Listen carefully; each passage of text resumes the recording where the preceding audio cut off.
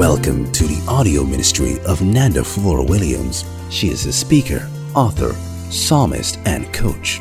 As you listen, be inspired, motivated, and challenged.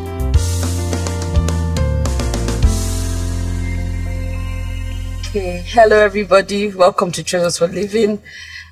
My name is Nanda Williams, and today we have with us Pastor Manzino Ebogu. He has been a brother, a friend to my husband. He's my husband's one of my husband's close friends. I think I can describe him like that. And I'm going to let him introduce. I'm going to let him introduce himself and just tell us a little bit about himself. So, Pastor Manzino, over to you. Thank you very much, Pastor Nandi. It is such a pleasure and a joy to be with you and with my Pastor Fred is not my close friend, he's my brother. Yes. And so it's one of my oldest and my dearest friends. So we have gone past that one a long time ago. It's a pleasure to be with you. Of course, your family is my family, and I know vice versa. And there's nothing really much to say about me. There's not much about me. I think the most important thing is about me is what I would say, which is that I love God so dearly. And I think that's the most important thing about me. Everything about me revolves around that. I love God very dearly. And so everything I'm doing is just all about that. Okay, and then, of course, your wife, Neka, is to be now. and your children. So yes. Oh, okay. Yes. My personal life. Okay, yeah, I'm married. I have my lovely wife Neka. I have 3 children, and I'm of course been in ministry for many years, and I think this year will make it 31 years since I've been ordained, and I also have 1 or 2 business interests. So that's in a summary what you need to know. Okay, so just maybe say a quick prayer. Father, we just thank you for this evening. We ask that you lead us. We ask that you speak to us, and we ask that your name and your word will be glorified. We ask that people's lives will be changed as they listen to this podcast. May you touch lives, may you save homes, marriages, and may you cause your standard of righteousness to be lifted in our generation. We bless you, we exalt you in Jesus' name. Amen. Amen. Amen. I'm going to read scripture quickly, not because obviously we're all Christians, but I felt it's just good to just always start from the word before we talk. So it's going to be conversational. Just feel free to just, jump in when you feel like. So I'll read 1 Thessalonians chapter 4 from verse 1 to 10. It says, finally, believers, we ask and admonish you in the Lord Jesus that you follow the instructions that you received from us about how you ought to walk and please God. About us pleasing God, about how we walk, just as you are actually doing, and that you excel. So this conversation is about us wanting to excel even more and more, pursuing a life of purpose and living in a way that expresses gratitude to God for your salvation. So we want to live in ways, we're talking about how you love God, we want to live in ways, we all want to live in ways that expresses gratitude to God for our salvation. Verse 2 says, for you know what commandments and precepts we gave you by the authority of the Lord Jesus. For this is the will of God, that you be sanctified, separated, and set apart from sin, that you abstain and back away from sexual immorality, that each of you know how to control his own body in holiness and honor, being available for God's purpose and separated from things profane. Verse 5, not to be used in lustful passion like the Gentiles who do not know God and are ignorant of his will. Verse 6, and that in this matter of sexual misconduct, no man shall transgress and defraud his brother, because the Lord is the avenger in all things, just as we have told you before and solemnly warn you. So he's warning the church. He's reminding them of what he had told them before. Verse 7, for God has not called us to impurity, but to holiness. So we have a calling to holiness, to be dedicated and set apart by behavior that pleases him, whether in public or in private. So whoever rejects and disregards this is not merely rejecting man, but the God who gives his Holy Spirit to you, to dwell in you and empower you to overcome temptation. So we have the Holy Spirit living in us, to dwell in us. He dwells in us, which we know, and he empowers us. It's the Holy Spirit that helps us to overcome temptation. Verse 9, now concerning brotherly love, you have no need for anyone to write you, for you have been personally taught by God to love one another. That is to have an unselfish concern for others and to do things for their benefit. Verse 10, for indeed you already do practice it towards all the believers throughout Macedonia by actively displaying your love and concern for them. But we urge you, brothers and sisters, that you excel in this matter more and more. Amen. Yeah, so I think at the beginning, what I should have said, which I think you also said, is that my husband is here, so he's in the background, friends in the background. I was like, oh, join us. He was like, no, I want to serve in the background. So yes, I just want to acknowledge him. So yeah, so Pastor Manzino. So question, yeah, what is which might sound like a funny question, but what this whole talk of sexual misconduct and adultery or fornication, or like, what is it? Like, what is it? Because I mean, when you're watching films, they're swearing, they're talking about it. Yesterday I was watching a film and I was like, oh my God. You know, so it's like, what is it? Like, how would you describe it? What is it? Well, you can talk about it from the angle of single people and from the angle of marriage. Yeah. I mean, whichever way we talk about it, it boils down to lust. Lust is one of the most appetizing and appealing things known to man. In fact, you know, lust is the exact thing that turns people away from God and turns people to Satan. Because Jesus, Bible says in 1 John chapter 2, says, love not the world or the things that are in the world. So he now defines what that is. He says, number one is the lust of the eyes. He says the world and everything in it. He defines what these are. Lust of the eyes, lust of the flesh, and pride of life, which is lust for stature or what have you. So lust is it's the quintessential most appealing thing to the human mind and the human heart from the beginning. Whether it was Adam, you know, it's the most appealing thing. Everybody has the natural tendency to lust for things, and on top of that list is the lust for sexual gratification. I mean, if it's left to every man, he wants to sleep with every woman on the face of this earth. That's just the reality. Most men, any man who's telling you he doesn't want to sleep with most of the women, he's just lying to you. I'm sure your husband, I'm sure your husband tells you that all the time. My husband tells me that.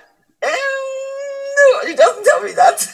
Okay, so that means he's really. I was going to say that it's either you are someone is not facing realities, or you know they are maybe celibate in one way or the other. If not, the truth is that it's natural. It's a natural tendency. There's nothing, you know. To be honest with you, you know, when particularly you asked about like singles, I was a singles pastor. I was a youth pastor, just like you were. For many years, we were all pastors in Jos, And most of our congregation then were students, if you remember. And I always used to say to them that, you know, if you tell me you are in love with somebody and you want to get married to somebody and you don't want to have sexual intimacy with that person, then you shouldn't bother getting married to the person. Because it's natural. There's nothing unnatural about the desire for sexual gratification. But now, what has happened is that God has now said, okay, you know what? I have that natural thing, but I want you to use it to worship me. I want you to use your body to worship me. So I'm going to put a cap. You can only get one man or one wife. And when you do, you cannot look outside again. So it becomes a barrier, but also becomes a platform by which we can offer worship to God. So it's, you know, it's there in everybody. The issue is, does everybody want to offer worship to God? That's where I'll stop for now. Okay. Yeah, I'll come back to something controversial that I think you said. But so how do you, when you said it becomes a platform for how you worship God, you say it becomes a platform. How does the fact that having lustful feelings or sexual feelings, how does that become a platform? How is it something of worship? How is it? How do you link that to worship? Because many times, you know, the way they sell it in the media, they sell it in music. It's like, oh, is this sensational thing? And it's all about me, and it's all about what I want, and this and that and that. And I agree with you that it's worship. So, but how do I explain that? Like, break it down. How is that? How can you offer that as worship? So is it that either you go with lust, or you offer your body as a living sacrifice, like it says in Romans, holy and acceptable, you know, unto God. The Bible says that that's your reasonable act of worship. So how do I, because when you worship is, my husband says, worship is not just what we say, it's also how we live. So how do I, you know, live out that worship? How do I live it out and not go in the direction of lust? Well, I mean, first and foremost, let me just read a portion of scripture in James and chapter 1. It says that from verse 13, it says, let no man say when he or she is tempted that, hey, look, I am tempted by God. Maybe I should actually read it in another translation. There's a translation that I've been enjoying lately. So let me read it in that. It says, if people are tempted by such trials, they must not say, this temptation comes from God. For God cannot be tempted with evil. But people are tempted when they are drawn away and trapped by their own evil desires. Then their desires conceive and give birth to sin. And sin, when it is full grown, gives birth to death. So, I think at the heart of this matter is, you know, what do we define as evil, as sin, as lust, and so on and so forth? Because for the average person in the world, what the person who fears God calls lust is not what they want to call lust. Paul says that their consciences have already been seared. That means, you know, you have a wound. After a while, it maybe heals and it forms like a keloid.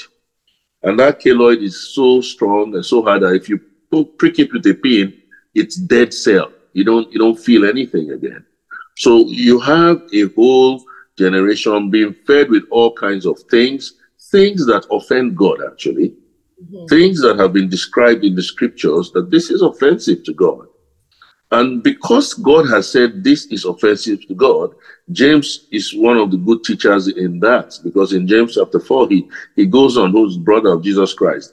He goes on to say, hey, look, be careful, because lust, if you want to tempt God, if you are a friend of this world, you are an enemy to God, because God is very, very, very drawn to anger because of lust. If we allow, these lusts to take over our lives and to take over our bodies.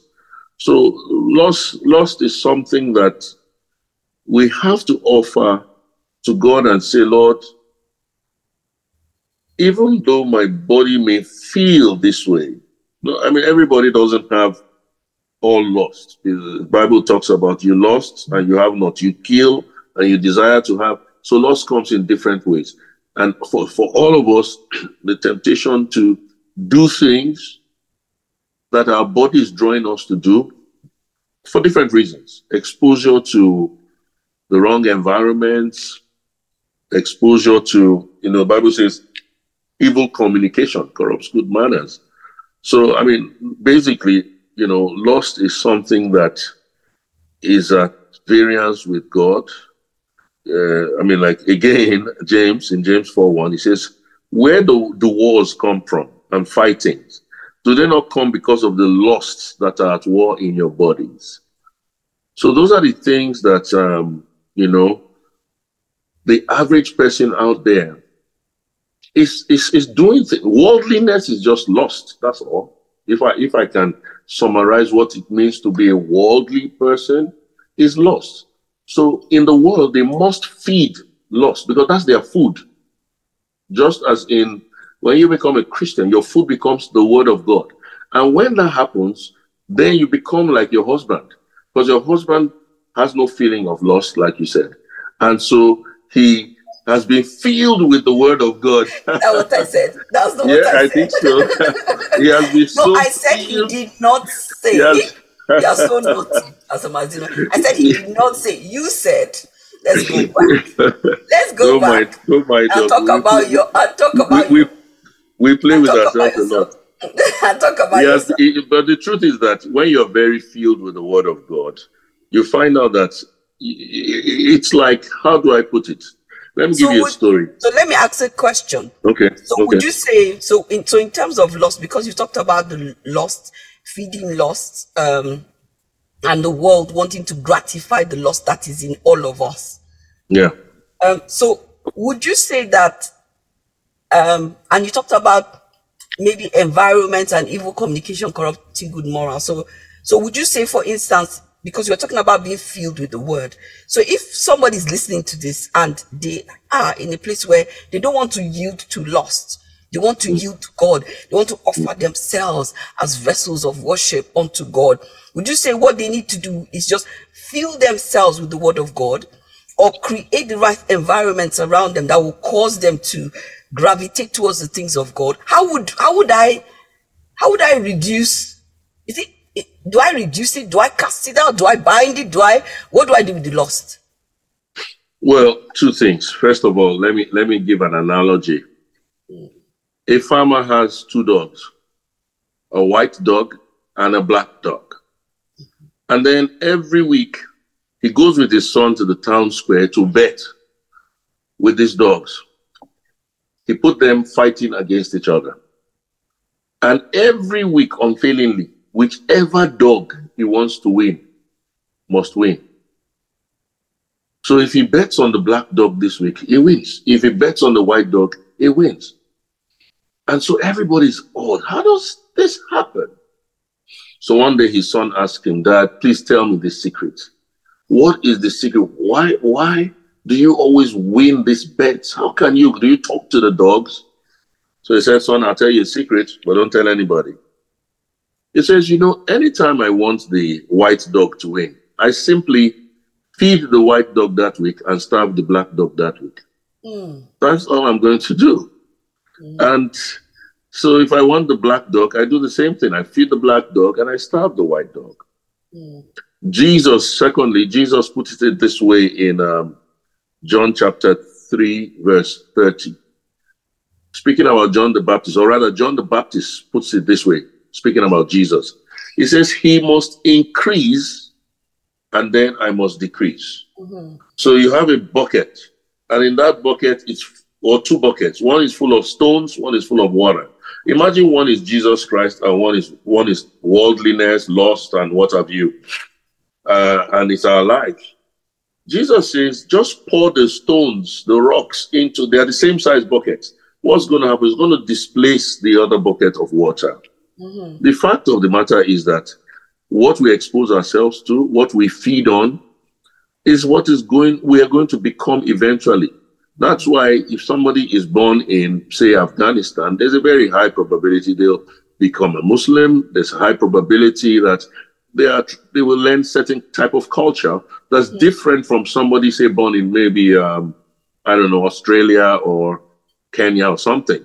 So the bottom line is, what are we exposing ourselves to? What are we feeding on? What are we allowing to invade our minds and to take over our minds? Because this mind is a territory on its own, and whoever controls this mind is going to control your body.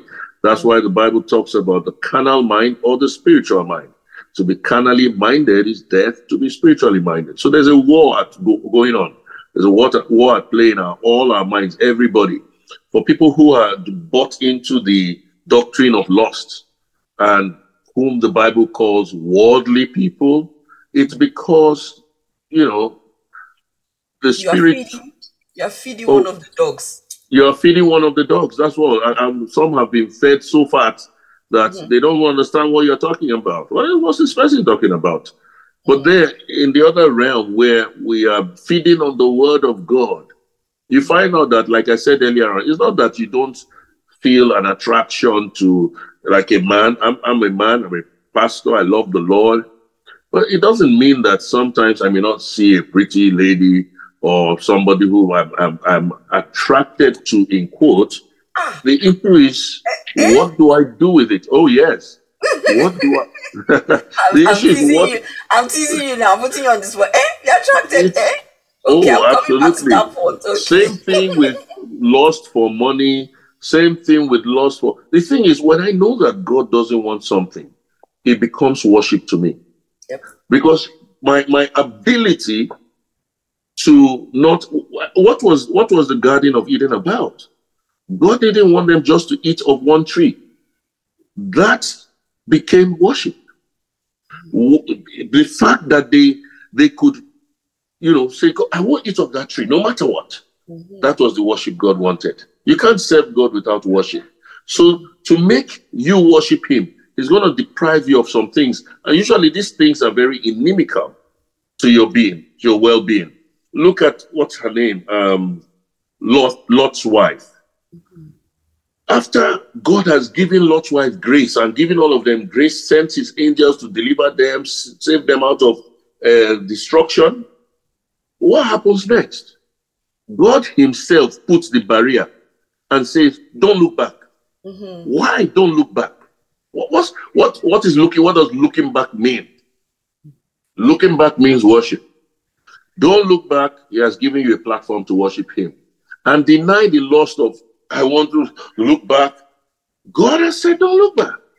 So the platform to worship God is what is being desecrated by the world, the lust that it is providing. So when we see all these sexually charged things that mean to make people, become... It creates desires. It creates... Yes.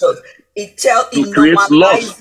Yes. To create lust. Because lust on itself, God has said, no, don't do that. Don't lust after your neighbor's wife.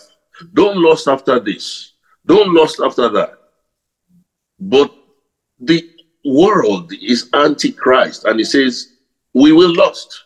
And so they begin to feed you with everything that will make you do that exact thing that is worship to God. Thank you for listening to this message. We trust that you've been blessed, encouraged, and transformed to go out and make a difference.